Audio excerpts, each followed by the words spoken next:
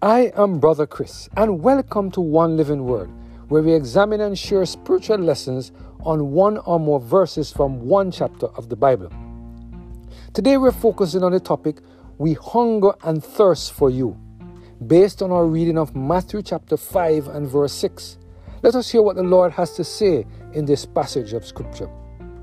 Blessed are they which do hunger and thirst after righteousness, for they shall be filled.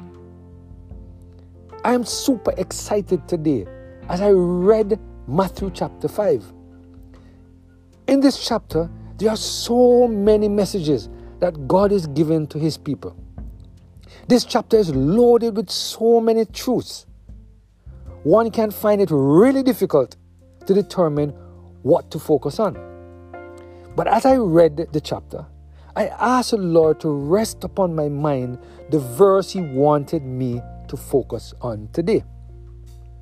The moment I got to verse 6, the Lord impressed on my mind that this is a verse we should meditate on. Let us see what power is packed in this very simple but profound verse. The word of the Lord said, Blessed are they which do hunger and thirst after righteousness, for they shall be filled. Wow, what a powerful message that God is giving to us today. Here we see God using two verbs to describe the kinds of actions that we need to possess before we can be filled. Here we see God saying that there must be a hungering and a thirsting after righteousness before our souls can be filled. This would suggest that our souls are void of some important things that will be required for us to receive eternal life. When Jesus used the word hungering and thirsting, what did He mean? The outline of Bible usage provides the following use of the Greek words used for hungering and thirsting. Hungering. To hunger, be hungry. It's a metaphor which means to crave ardently, to seek with eager desire. Thirsting. Suffer thirst. Suffer from thirst. Figuratively, those who are said to thirst, who painfully feel their want of and eagerly long for those things which the soul is refreshed, supported, and strengthened. Now, when we look carefully at the meaning of these words, we can see that God is saying that in order to follow Christ, we must crave ardently and feel some pain before our souls will be filled with righteousness. In other words, we must have a strong desire for the righteousness of Christ because we realize that our souls do not have this very important character trait. A character trait that is necessary for us to be fit and ready to walk through the pearly gates into the city of God. Matthew Henry, in commenting on this passage of Scripture, provides the following information, and I quote, These must hunger and thirst after. We must truly and really desire them, as one who is hungry and thirsty desires meat and drink, who cannot be satisfied with anything but meat and drink, and will be satisfied with them, though other things be wanting. Our desires of spiritual blessings must be earnest and important. Give me these, or else I die. Everything else is dross and chaff, unsatisfying. Give me these, and I have enough, though I have nothing else. Hunger and thirst are appetites that return frequently and cause for the fresh satisfaction.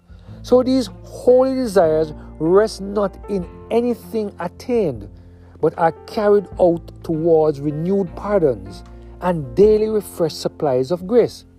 The quickened soul calls for constant meals of righteousness, grace to do the work of every day in its day, as duly as the living body calls for food.